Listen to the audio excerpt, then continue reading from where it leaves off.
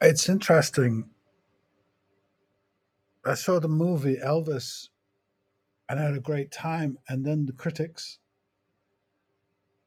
and then it hit me with rare exceptions. The kind of type of person who grows up to be a critic is more akin to the preacher calling Elvis a sinner than to Elvis. And to extrapolate, it's what I do. I have just been reading about how often white kids captured by Native Americans prefer to stay with them than be rescued, and how seldom it is vice versa. I can hear the libertarian flat toning. Well, yes, that way of life appeals to children. Why they never invented the wheel. That is the whole point behind Christian overalldom, the Protestant work ethic, yada yada. This is why we rule the world. Aha. Coincidentally, the Christian civilization has brought us to the edge of environmental extinction. To add to the physical and psychological misery they have inflicted on others, and here lies no excuse, upon themselves.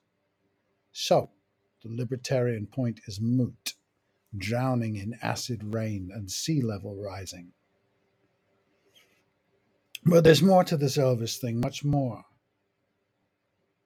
With all the boasting about freedoms nowadays, he brings us it in the most basic version freedom, the intuitive freedom, the visceral version, the Dionysian version. There is a moment in the preview. I saw the ghastly Northman, loved by critics. Of this it is impossible to speak. When the young Elvis walks onto stage, some stage early in his career, and somebody says, some young person, "You look like a girl cut your hair." To preview this preview, I had just seen the preview for the Top Gun Maverick, full of jaw clenched and muscle bound, squeezing out their monosyllables. So when Elvis moved, that move, those light, fluid, rhythm driven moves, that androgyny that drove those teenagers into such a state, it was so obvious that the uptight thing we live in was entirely wrong. Why do we insist with fist and grin to continue to go wrong over and over? Because it is so frightening, real inner freedom to them. Not because they are in a closet, no, but because they are not free. It is, in fact, freedom envy. It is all over. It is John Wayne telling Kirk Douglas we should not be playing weak people like Vincent van Gogh. We are strong men. Our only response to life is bludgeon and AR-15 stuff. I have seen a smiling woman stand on skis on Alps, smiling in her happiness, secure in her return to lucrative work on Monday, her monogamous husband, her children crossing all the T's. Imagining she is adventuring? No, the smile is for gratitude, fear in abeyance. No adventure here. She has escaped the impulse. The walls are up and tight, the medications are bought and salted, the reflection, the purse, the manicure, they are perfect. Well, because I love her like I do, I can do nothing to serve her. Her love, the Maenad nature, that unnecessariness, but there nonetheless, undoes her. I am not that he, but I am part of him enough. I have discovered to cause great unhappiness, to shiver the wall, to bring the tension where no one can stay long. Here he comes, meaning no good at all, where yearning is unbearable and diminishing, and the wine, the oblivion, has no comfort because we are unprepared to let go and trust we can return and be valued. Her heart belongs to Daddy. Daughter she is, and there she will stay. There we ask her to stay, so every gesture I might make, any move to share, is clouded. And so we keep her, our history and tradition, the way things are. This is objectification. I objectify because it is what every attempt does. It is our way. It is the last objectification. We should not be predictable. We should all shock and be okay.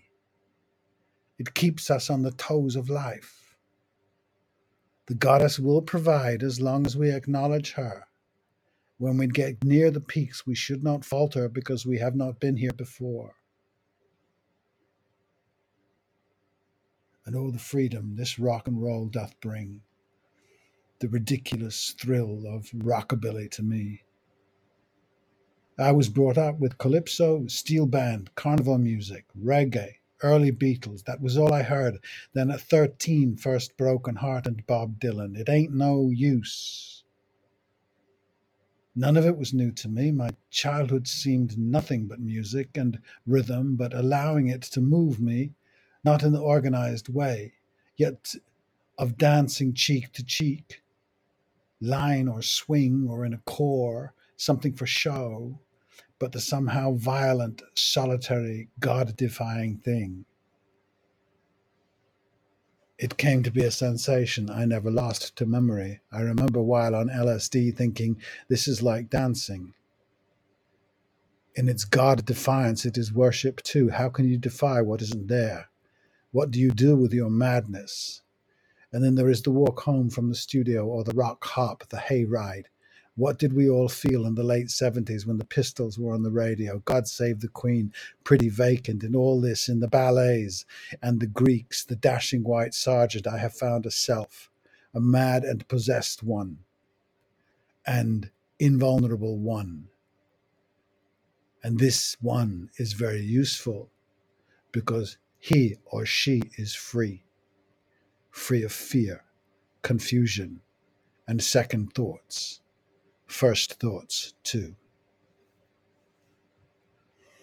There are stories that Elvis would finish his nightly shows and head somewhere to sing gospel all night with friends. In my Shakespeare years after the big performances, there is no place to go, no one to meet, no place to wind down. Conversations after Hamlet or Richard III were dangerous because one was still between.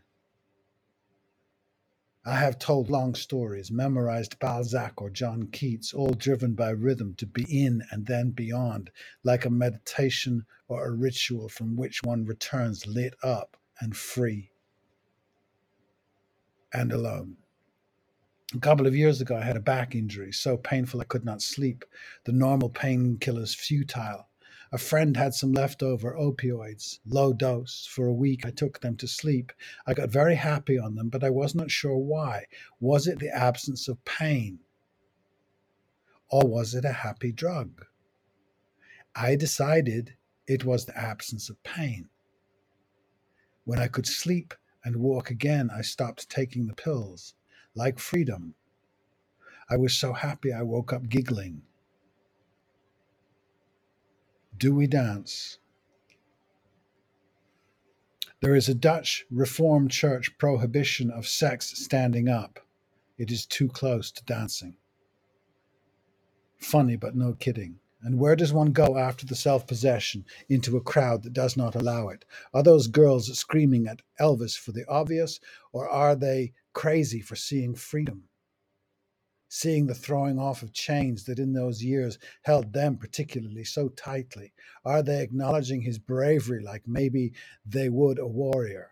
He is competing with a world that oppresses us, and we watch him do it. And it was all he did. It was not complicated, mental work unnecessary. No hungry generations tread him down, and those young and old ones could own it too.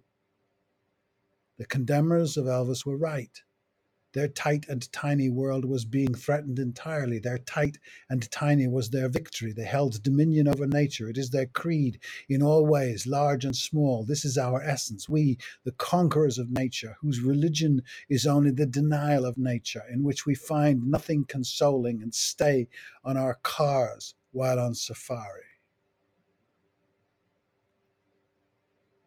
He was the opposite in the same church, believing in the same thing, but it is a sick church we live in that can handle no duality. For some reason, the black church, I leave that to experts, but to say one birthed Martin Luther King, the other an Inquisition, and Ian Paisley is enough. A strange kind of love in the cathedral. So I do not understand the religious freedom of religion that has nothing to do with freedom, whose achievement is the absence of freedom. I'm not insulting them, they say so themselves. Fear God and obey. The Jesuits confronting the Native Americans in the 17th century said as much in begrudging admiration. Freedom is not a Christian project. Being free to be Christian is not freedom. But the confusion is heavy upon us all since Christianity and its allies dominate, as they intended, our lives. If one thinks this is good, all should be well. I don't. So all isn't. And looking at the world, it isn't. And this seems at last to be where we're stuck for options. We can look right across the Northern Hemisphere for the last 5,000 years and say the model of the human experiment is about authority. We blame leadership or claim leadership as the reason for success. Even our definition of success is couched in authoritarianism. We win. What's the latest thing? Glory to Ukraine? It's so sick. We have fathers, Caesars, Khans, sheiks, captains, professors, intellectual gurus, priests. That is fairly what we look at. Seek and see. And since we seek nothing else, we will not find it. All of us are unified by this: communist, fascist, capitalist, Christian, Muslim, intellectual, artist. All of you seek and find the same narrative. Great men ruled the world, men almost always. And books were written to preserve this story, and we all work within these confines. So we are here in 2022 doing what we did in 1492. So even I might say, well, this is human nature. And any alternative take, we must be indoctrinated in, educated, yes, you guessed it, led in by men. Our traditions are male, our Northern Hemisphere traditions, and that tradition, like the Christian one, the load of precepts, the monotheisms carry, are male. Men are not free, have they ever been? And if they were ever, were women included? Or does being a real man in our northern way mean women are only the weaker version? That is the logic of Islam and Christianity. Their habits, mores, their games, and they project themselves onto forever and all things.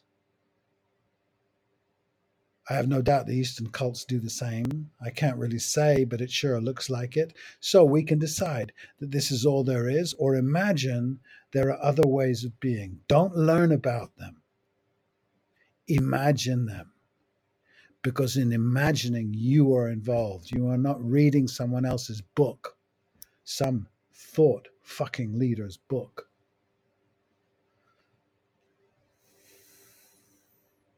For myself, it has always been that simple. For some reason, perhaps a feral youth, a crazy, irrational, neglected, left to run wild, unsupervised youth, decided me at around 11 to be on the lookout for the phonely, and lo, it was all around me. And I was lucky.